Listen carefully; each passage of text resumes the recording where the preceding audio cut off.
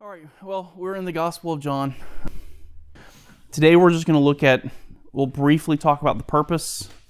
The purpose statement is actually an interpretive problem, so we'll talk about that in more depth next week.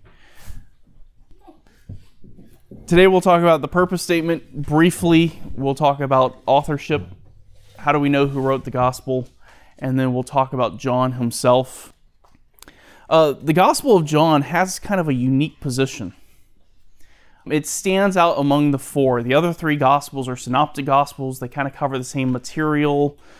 This one stands out as being unique, and it's considered by many to be, for lack of a better word, superior to the other Gospels. That's not my word. That's Martin Luther. The Gospel of John is unique in loveliness, and of a truth, the principal gospel far, far superior to the other three, and much to be preferred. This was the gospel John MacArthur started his ministry with.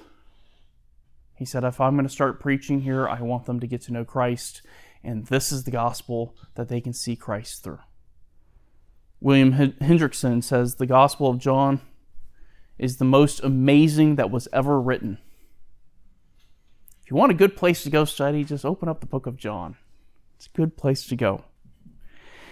John is unique in that he does give us his purpose. Kind of like Luke in Luke 1, John gives us a purpose statement in his gospel. In John chapter 20, verses 30 and 31, he provides us a purpose statement. As I said a few minutes ago, the purpose statement there is an interpretive challenge on it, but I'm going to give it to you up front. We'll discuss the interpretive challenge later. John 20, verses 30 through 31. Therefore, many other signs Jesus also performed in the presence of the disciples, which are not written in this book.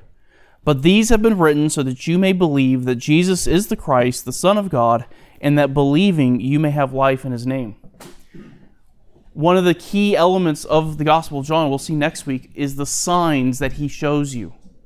And if you read through the Gospel of John, you'll see this is the first sign that Jesus performed. Anybody know what that was? Turn water to wine at Cana? Yes, the wedding feast at Cana.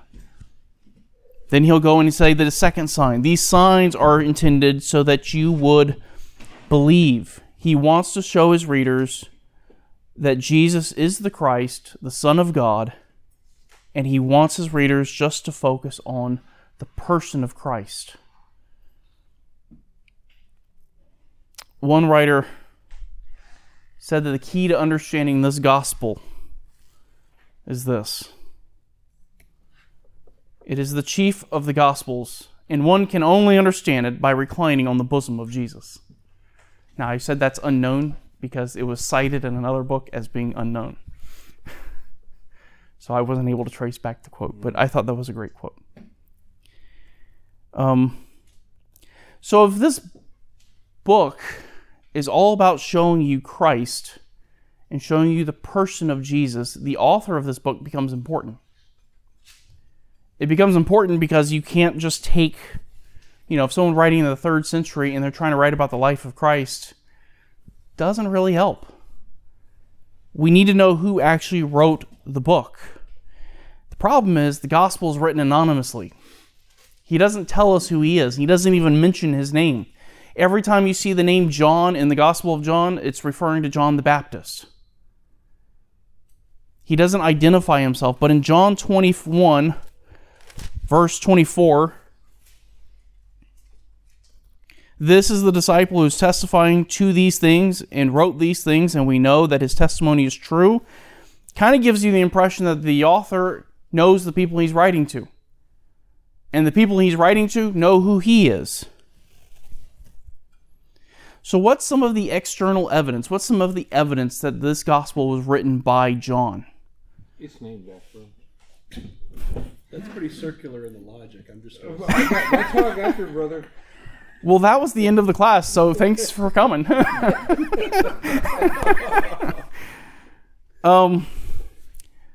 One of the earliest writers who talked about the author was a guy named Eusebius. Anybody heard of Eusebius? The church historian. He wrote Ecclesiastical History. He was writing around 324 to 325. Here's what he said. speaking of the Gospel of John, his gospel, which is known to all the churches under heaven, must be acknowledged as genuine. And a few lines later, again, he's speaking of John, he said, it is the undisputed writings of this apostle. The context here is he's talking about the Apostle John, and that is proven here. But of the writings of John, not only his gospel, but also the former of his epistles, has been accepted without dispute, both now and in ancient times. Ancient times. Is it misspelled? Before AD. I'm just saying. Oh, yeah. For us, we're like that. You're in ancient You are times. ancient times. But for him, Christ was only 300 years before him. So ancient times is, from our perspective, that's a pretty short period of time. But notice he says it is without dispute. Nobody in the early church questioned who wrote this book. This is without dispute. And he says, speaking of ancient times, I have some ancient times to show you. P52. This is the oldest manuscript that we currently have. Or at least the oldest Greek manuscript. Let me say it that way. Yeah. Yeah. Don't have much of it then. It's a fragment. It's about the size of a credit card. It contains John 18 and parts of verses 31, 32, and 33. It dates back to the 2nd century, somewhere around 150 to 180. Speaking of ancient, I thought I'd just throw that in for fun. Okay. Origen, writing even earlier than the church historian. The Gospels are the first fruits of all the Scriptures, but the Gospels, that of John, is the first. I put Gospels, it should be Gospel. That of John is the first fruits. Origen, writing in the 2nd century, said this book was written by John. This has been undisputed throughout church history. Nobody questioned this. But if you read the commentaries today, it certainly sounds like it has always been questioned. Why is that? I broke this quote up because it's kind of long. Philip Schaff, another church historian, the testimony of antiquity, both orthodox and heretical, is the authenticity of John's gospel is universal, with the exception of a single unimportant sect of the 2nd century. One little sect in the 2nd century said, we don't believe this. And by the way, that little sect was heretical. Schaff continues, the church never entertained a doubt of its authenticity until the end of the 17th century, when it was first questioned by the English deists. But its genuineness was vindicated, since which time its authenticity has been one of the most fiercely contested points in apostolic history. He points to the 17th century and says the English deists disputed this, but that's not when the real dispute began. That's just the first group recently to dispute it. The real argument began not in the 17th century, but in the 19th century. Anybody know what happened in the 19th century? Liberalism. German higher criticism. Things like form criticism, redaction criticism, where they go and they just make assumptions about the text. And they try to tell you where the text came from without evidence, based solely on how it's written. D. Edmund Hebert, the last long quote. The rejection of the fourth gospel in the early centuries of the church by some heretical groups is of little importance. Their efforts to discredit the fourth gospel proved ineffectual, and any appeal today to their futile efforts to discredit the traditional view may be regarded as grasping at straws. Apostolic authorship of the fourth gospel was universally accepted in the Christian church from the beginning of the 3rd century until the 19th century. Nobody questioned the Gospel of John and who wrote it until Why would the argument begin anyhow? I mean, what would be the purpose? What's the purpose? I mean, for the purpose of knowing who wrote it would tell us a little bit more of their character, or how they write or how they think. But why would there be such, people going after this and say this ain't needed? It's not right. The higher critics would say they do it because this is scholarship and they view it as research. But remember how we were talking about the synoptic problem? and the kind of the circular reasoning, the logic that's used, they use the same thing here. And they make assumptions, and we'll see some of them in a minute. They read the text and they say, well, this can't be what it says because, and then they give some reason for it. But they would say they're doing it because it's good research. I would say they're attacking the Bible, but that's... I call them politicians. Yeah. But I point that out because if you go and pick up a commentary on John, and you even pick up someone that's really good, they'll make it sound like this is a big, big debate, and this has always been questioned, and the reality is, it's just not true. The majority of church history, this was never questioned. So what are some evidences inside the text? Some internal evidence that we can look at to see who wrote the text. The end of 20 is his purpose statement, and the whole of 21 is about Peter and the disciple whom Jesus loved, who shall remain nameless.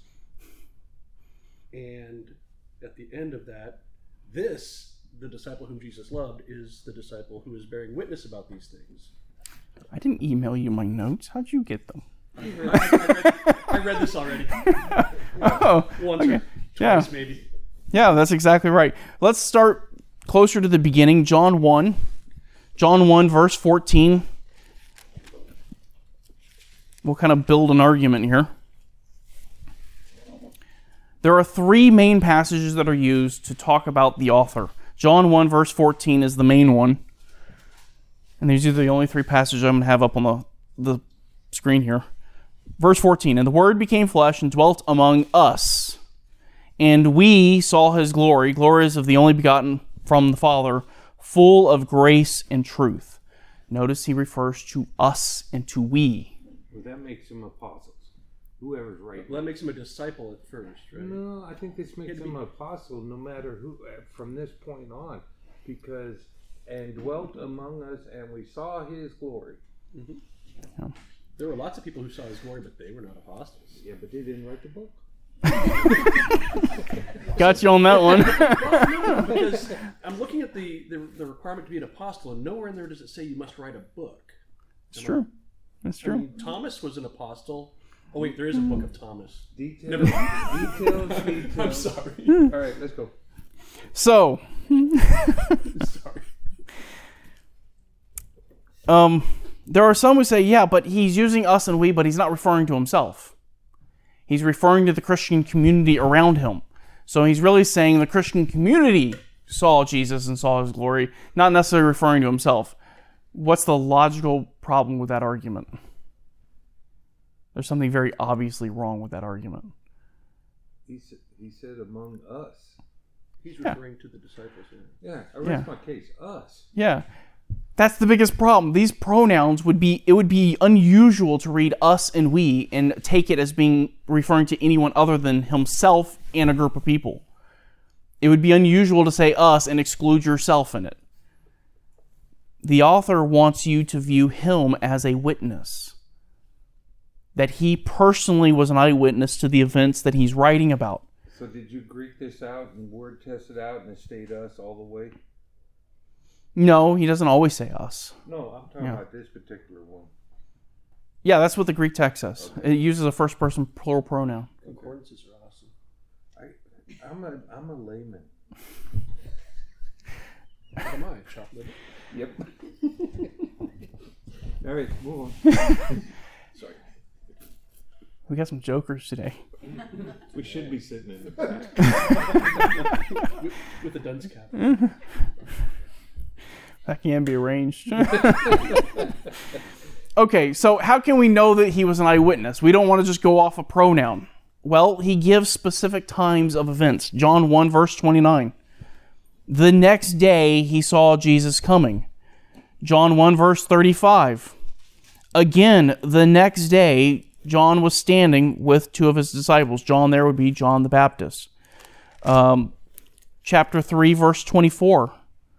For John had not yet been thrown into prison. Why is that important? It's because he's talking to you about chronology. And he understands that certain events happen before other events, and he can distinguish between the two. If he was writing secondhand information, it would be a lot harder for him to do that.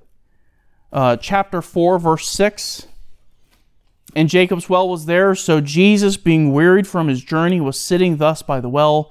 It was about the 6th hour. That's the kind of information that a witness would provide, but not necessarily someone who's writing secondhand. John 13, verses 1 and 2.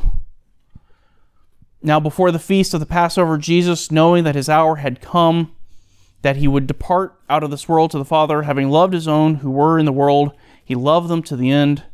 During the supper, the devil, having already put into the heart of Judas Iscariot, the son of Simon, to betray him. Again, he knows when these events occurred. He can give you the timing of the events. John 19. This one's a little bit more gruesome, but it's still important. John 19, verse 33. Would someone be willing to read 33 and 34?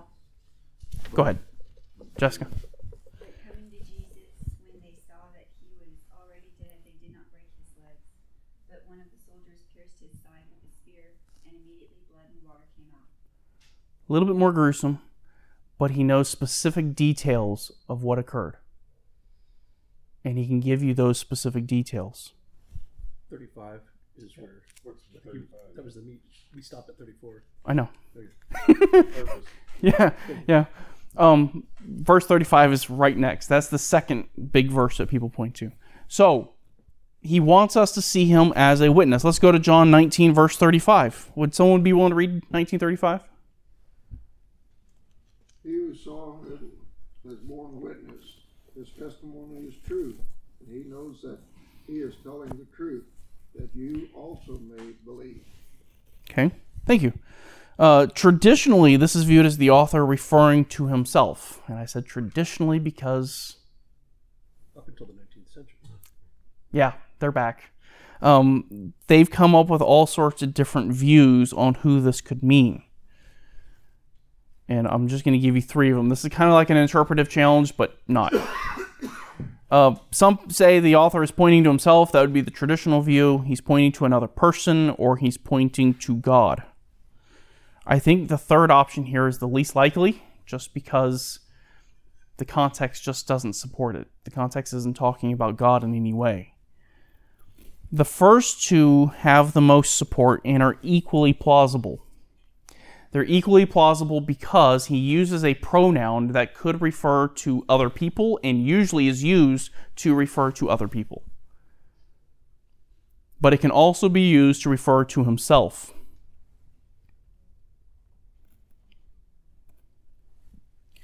But I think the first one is going to be the best answer. That is pointing to himself. Here's why. If he wanted to write and give a witness or a historical account of what was going on, and he wanted to point to somebody else and say, this person over here witnessed this, why didn't he name his source? If he wasn't there to see it himself, why didn't he say, hey, Ted over here told me this is what happened? That would have made his argument a lot better. He should have identified who he's referring to. But if he wanted to be a witness himself without drawing attention to himself, this is the perfect way to do it. He uses a plural noun that refers to someone else. He doesn't use his own name. And then he writes this and says, I forgot the verse. 35. Yeah.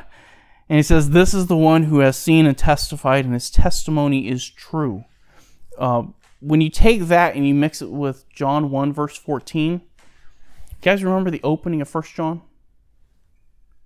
I'm writing children to... Yeah. The opening of 1 John, he says, what was from the beginning, what we have heard, what we have seen with our eyes, what we have looked at and touched with our hands concerning the word of life.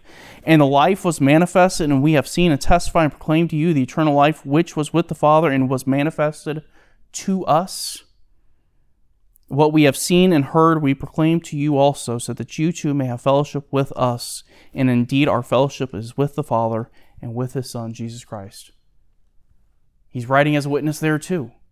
And he uses the the plural pronoun to refer to himself and to the other apostles and disciples. And it's not unusual for John to use this pronoun that usually refers to other people. He used it in the same way in other locations. John 1:18, we don't have to look at these. John 5:39, John 9:37. There's really no grammatical reason that you would exclude this first one as being the right answer. Especially when you pair it with that you also may believe, and then go to chapter 20, and that's the purpose of the book. And then in 21, he refers to a third person, the disciple whom Jesus loved. That, I believe, is the he to whom he is referring up there. So if he's not the disciple whom Jesus loved, it's a disciple, and Jesus loved him. You're reading my notes again. Next verse. Yeah, guess what our next verse is? Go over to John 21. Sorry. No, it's good. It's good. Someone knows their Bible. That's good. John 21, verse 24. Would someone read 24 and 25? All right. This is the disciple who is testifying to these things and wrote these things, and we know that his testimony is true. And there are also many other things which Jesus did, which, if they were written in detail, I suppose even the world itself could not contain the books that would be written. Thank you. Of all the texts we've looked at so far, this is the most highly debated one out of them all. Anyone want to render a guess as to why they debate it? Same group of people. It's third person. He doesn't call himself. Same group of people. These higher critics. And they claim this is not original to the text. That John, the author, did not actually write these verses, that these were added later. There's no textual evidence to support that claim. Yes. I believe, again, because I believe that this is the way the language talked back then. Yeah. This is how they, language evolves. I mean, from the time of 1960 till now, I mean, we have words now that... Dungarees. He would never use the word dungarees. You just say jeans. No, dungarees was nautical, and I was in the Navy, so no problem with that one. but the point is language changes, and the use of language and how it changes. In American language, all the words have flipped. Before it used to be horse, see that. Now it's see that horse. Yeah. So I believe that this is the way it was spoken in those days. Yeah, and I would agree with you. The language is consistent with the Greek of that time. This is from higher criticism, and they say it just doesn't seem to fit. Why would he do it this way? And I say, well, this was added later. Donald Guthrie said, there is no evidence that this statement was not an original part of the gospel and must therefore be regarded as valuable witness on the matter of authorship. So if you read a commentary and you read this was not part of the original, just go ahead and dismiss that. That's not actually true. But notice he says this is the disciple, and this is what Lance was referring to. Who is he talking about when he says this is the disciple? To learn that, you need to go back up to verse 20. Peter, turning around, saw the disciple whom Jesus loved following them, and the one who also had leaned back on his bosom at the supper and said, Lord, who is the one who betrays you? The disciple who is following them is the disciple that he's referring to when he says this disciple. The disciple that leaned on Jesus, the disciple whom Jesus loved, and the disciple that was following Jesus and Peter. This is the disciple that wrote the Gospel of John.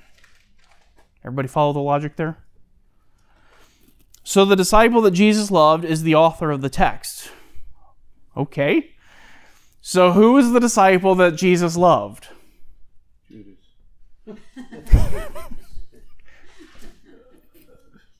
That's true in one sense, yeah. Yeah, I'm just playing with you, but no, it had to be John, right?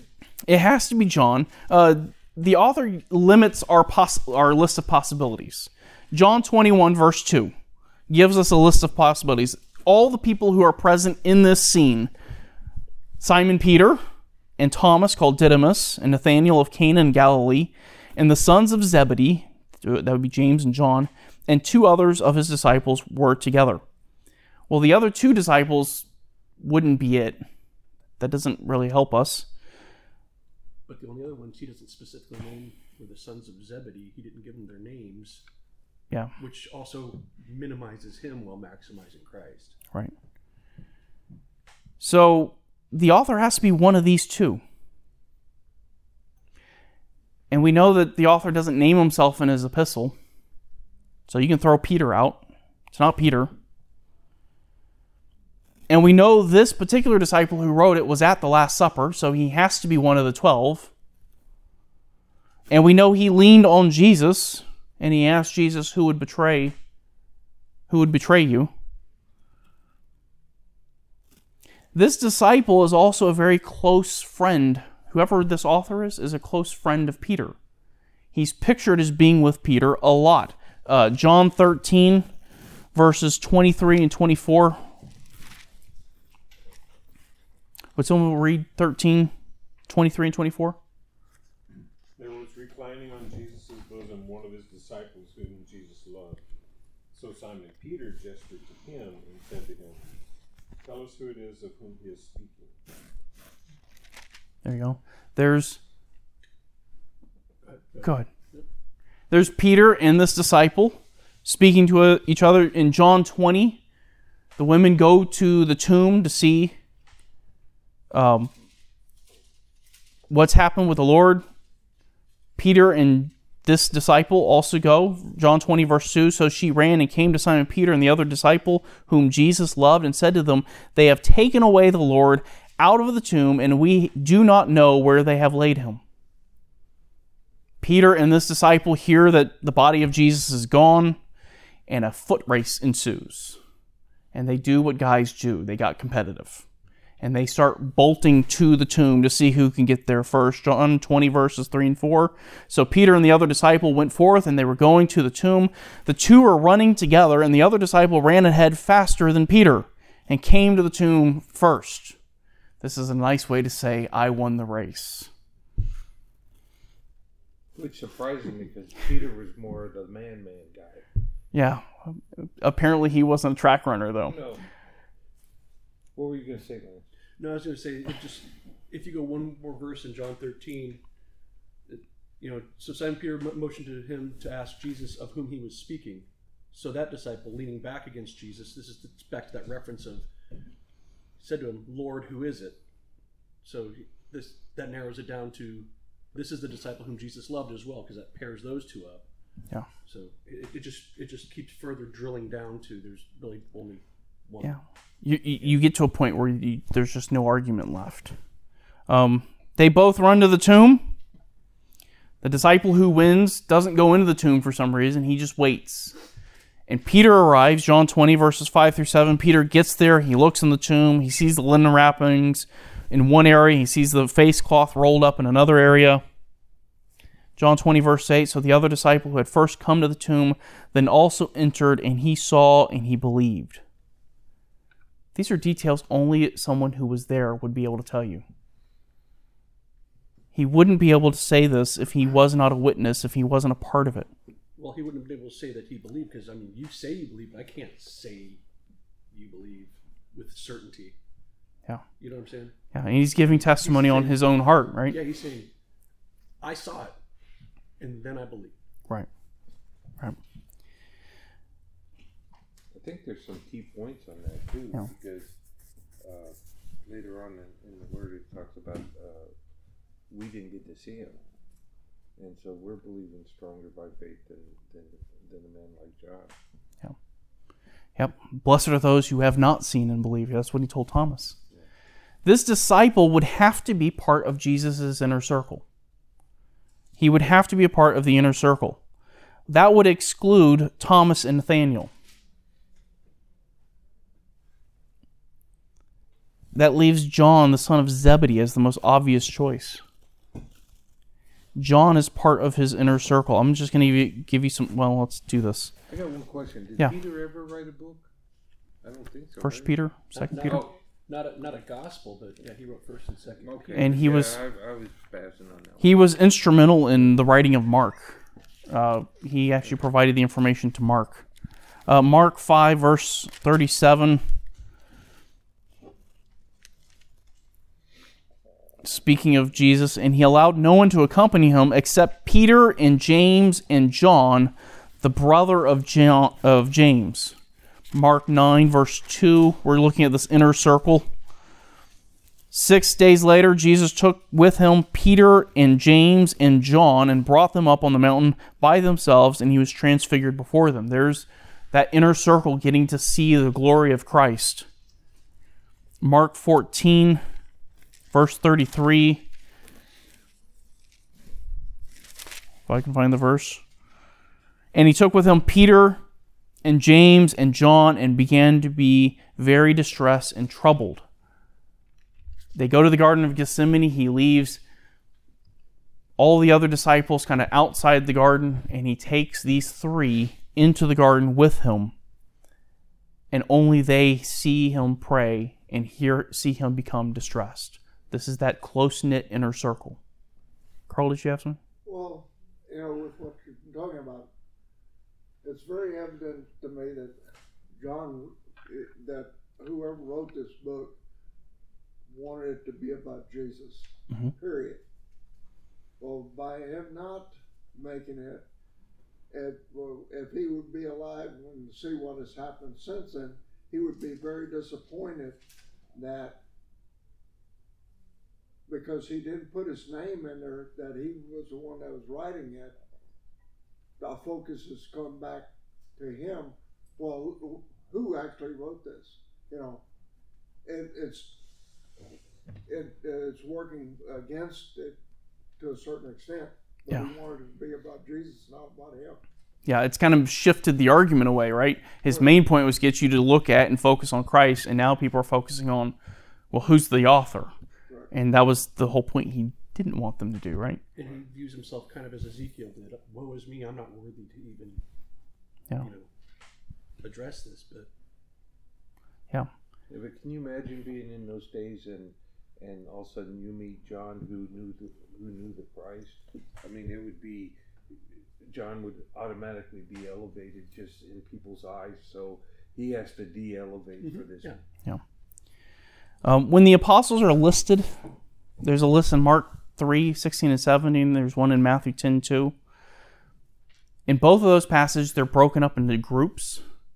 John is always listed in the first group, and he's always listed with Peter and James. That's that inner circle. I'm curious, is the order always the same? I haven't looked at the order, but it's pretty close. I mean, there's only 3 people in the group. I know, so, but I mean, if you keep seeing the order, then there would be some kind of... Peter is always first, and I think James comes next because... That's what I'm saying. He was considered the rock, so I would imagine Peter being mentioned first. So. He was the first among equals. He usually operated as the kind of the spokesperson, and that didn't always go in his favor. But he was the first among equals. I think James would probably be mentioned next because it seems like he was the older brother. And so he would be mentioned next. Peter and John are selected to prepare the Passover meal, Luke 22, verse 8. After the resurrection, they're still closely associated with one another. In Acts 3, just for the sake of time, I'm only going to show you 2 verses in Acts 3.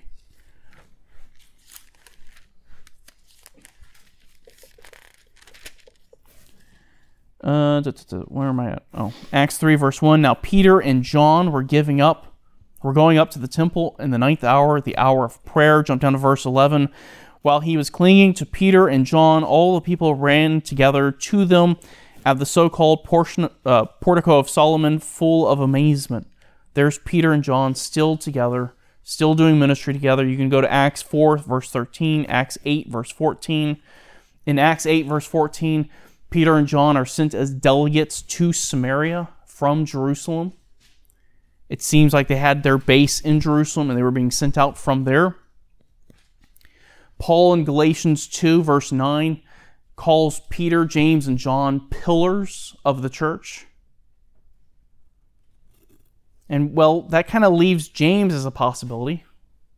James is not mentioned in the book of John either. If you look it up, he's not there. He's a son of Zebedee, He's part of the inner circle. How do we know he's not the author? What was your answer? He's not the one who reclined on Jesus. There's a good answer. The other way we can know is because of Acts 12, verse 2. He was martyred. And he was martyred way too early to be able to write this book. So he could not be it. The only person who fulfills the requirements is John, the son of Zebedee. John must be the disciple who's writing. He must be the disciple whom Jesus loved. He must be our author. So, who is John? That's what we're going to talk about the rest of this class. Who is John? What do we know about him? What can we learn about him from Scripture? Well, he's a son of Zebedee. It's believed that after the first few chapters, his father kind of vanishes, and we only hear about his mother. It's believed that his father likely passed away.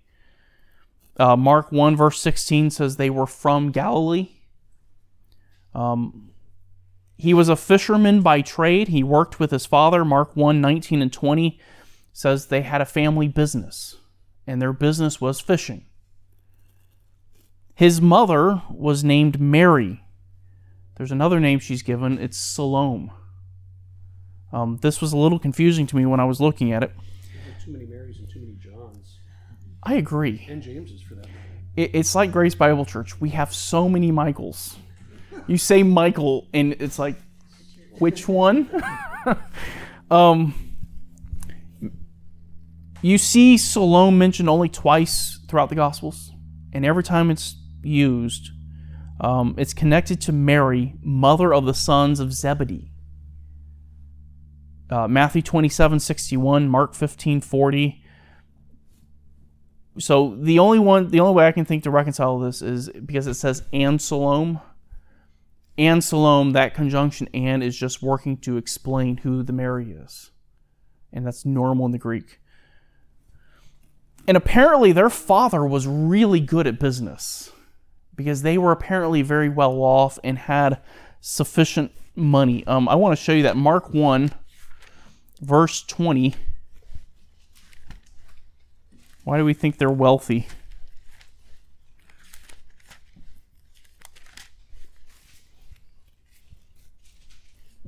This is that would be one reason.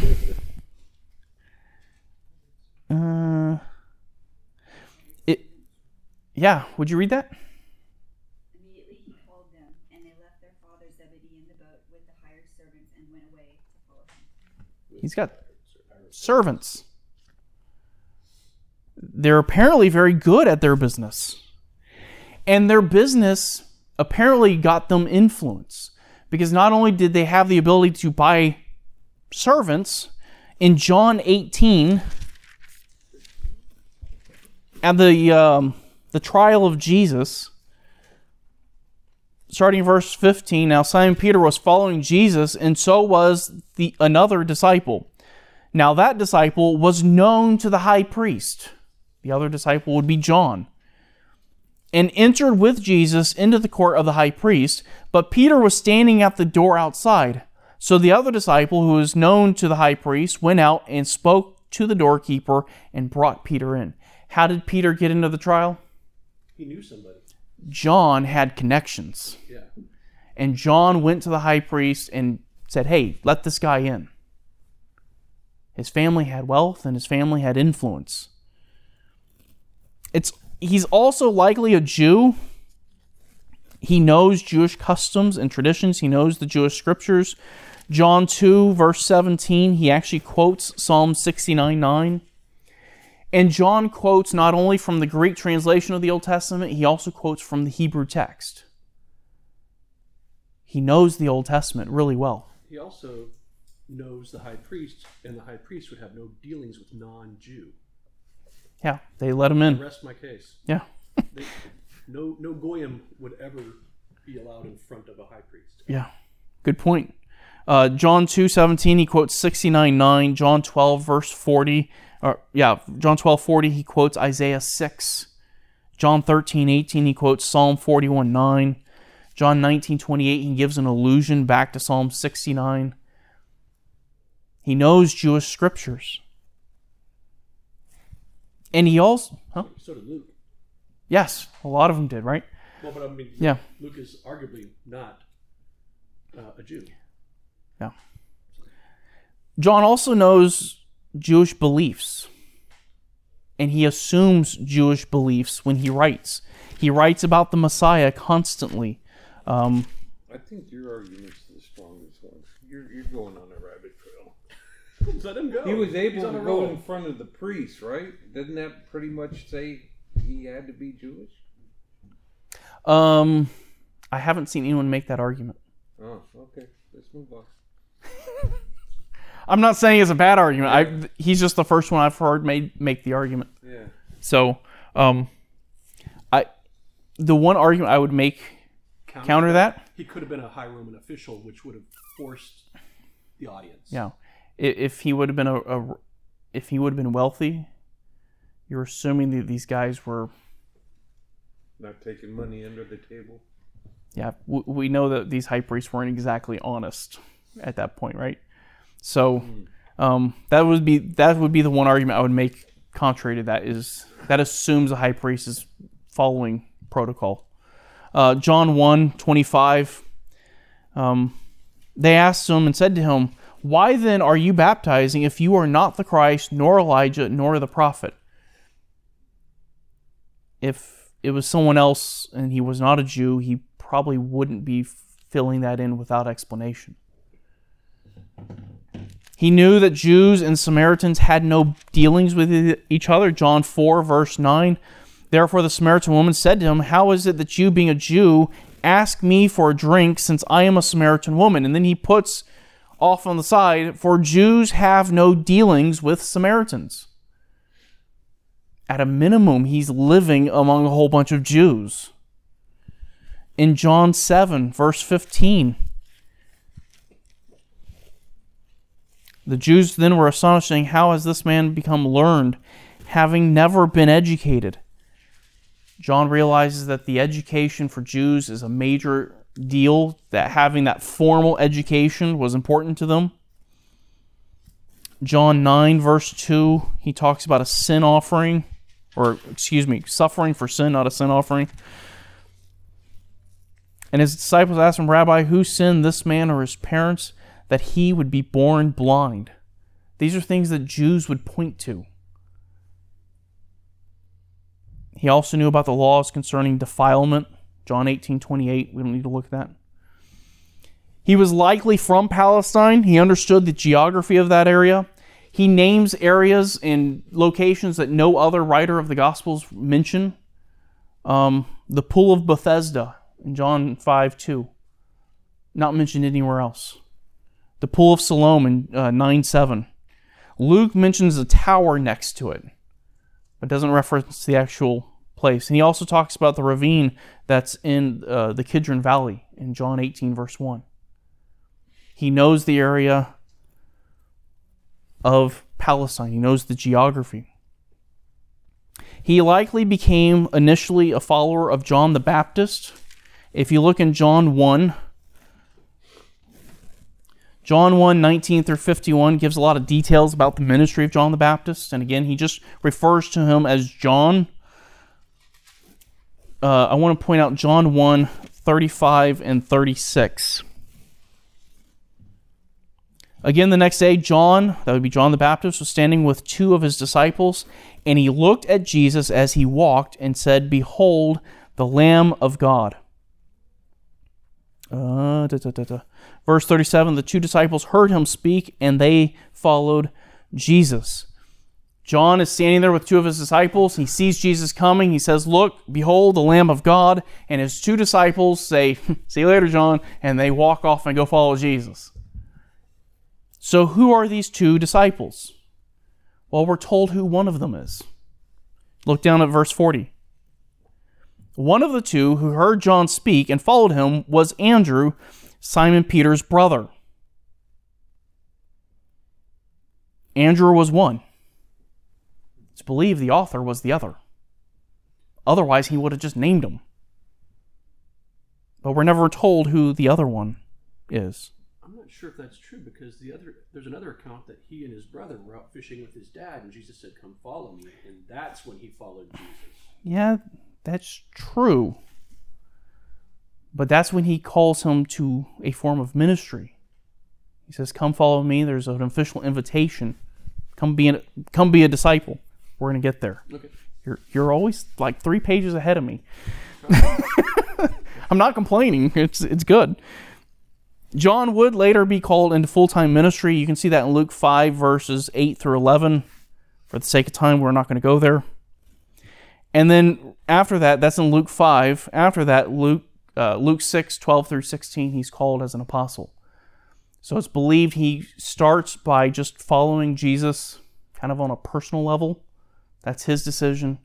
He breaks away for a little while. Jesus comes back to him while they're fishing and says, "Hey, come be fishers of men," and calls them to the ministry. And then in Luke 6, Jesus selects his 12 apostles, and John and James are part of that group.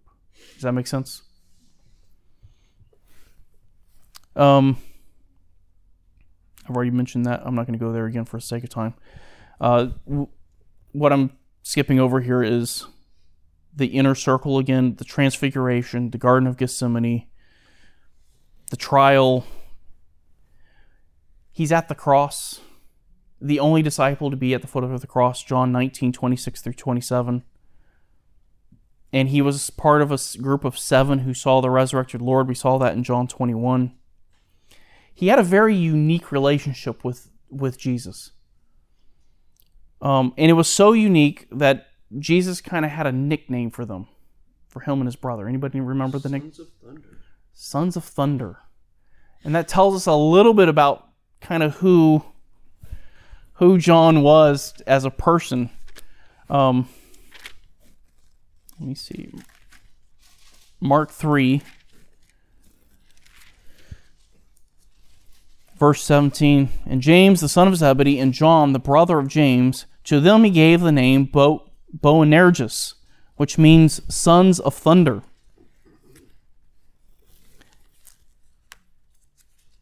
I really should put these verses in my notes. Luke 9, verse 54. When the disciples James and John saw this, they said, "Lord, do you want us to command fire to come down from heaven and consume them?" They were impetuous, they were very zealous, and they were eager to have fire come from heaven on people. In John 9:49, this same zeal led John to rebuke somebody because they were casting out demons in the name of Jesus, but that person was not a disciple or a follower. This same zeal in Mark 10 led him to send his mother to ask Jesus, "Hey, would you let us sit on your right and left side in the kingdom?" To ask for the place of honor. So throughout the gospel, he's pictured as this very zealous, impetuous young man. He was probably a teenager. Sounds like what I would have done as a teen, so can't really fault the guy. But by the time, much later in his life, he seems to have mellowed out. By the time you get to 1 John, he's known as what? Not the apostle of thunder, but the apostle of love. And his first epistle is all about love. And then he does appear a few times in the book of Acts. I think we already looked at Acts 3:1, where they heal the cripple. He shows up again in Acts 4, verse 13, before the Sanhedrin when he and Peter are on trial. He shows up again in Acts 8, verse 14, when he's sent with Peter as a delegate to Samaria. And then in Acts 15, he's a pillar of the church of Jerusalem. He's at the Jerusalem Council. We know that because of Galatians 2:9. Paul, writing of the Jerusalem Council, says, "And recognizing the grace that had been given to me, James and Cephas and John were reputed to be pillars." And there he's considered to be a pillar of the Jerusalem church. So after the death of Christ, he stays in Jerusalem with Peter. He does ministry. He's sent out to other churches. We don't know how long he stays in Jerusalem. He probably has someone living with him. Anybody know who's probably living with him at this point? Guessing his mother. His mother may have been, but there was someone else that was living with him that was not his mother. Jesus' mother. Remember on the cross, Jesus said, "Mother, behold your son, son, behold your mother." And tradition says that Mary went and stayed with John. There is also another tradition that they moved to the city of Ephesus, where they lived until both of them died. Tradition says Mary died in Ephesus and John died in Ephesus. That's going to become relevant, especially when we get to the book of Revelation. When did he die? And we don't have to guess on this. Did you have something? You look like you want to say something. Irenaeus. Irenaeus was the disciple of Polycarp. Polycarp was the disciple of the Apostle John. Irenaeus wrote this: "Then again, the church in Ephesus, founded by Paul, and having John remaining among them permanently until the times of Trajan, is a true witness of the tradition of the apostles."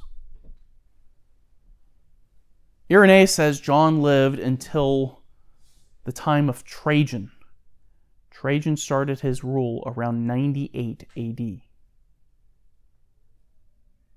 So at a minimum, John lived until somewhere around 98, 99.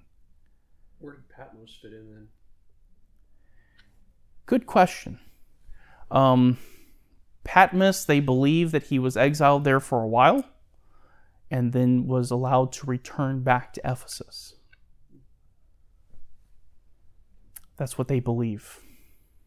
But that gets a little harder to parse out.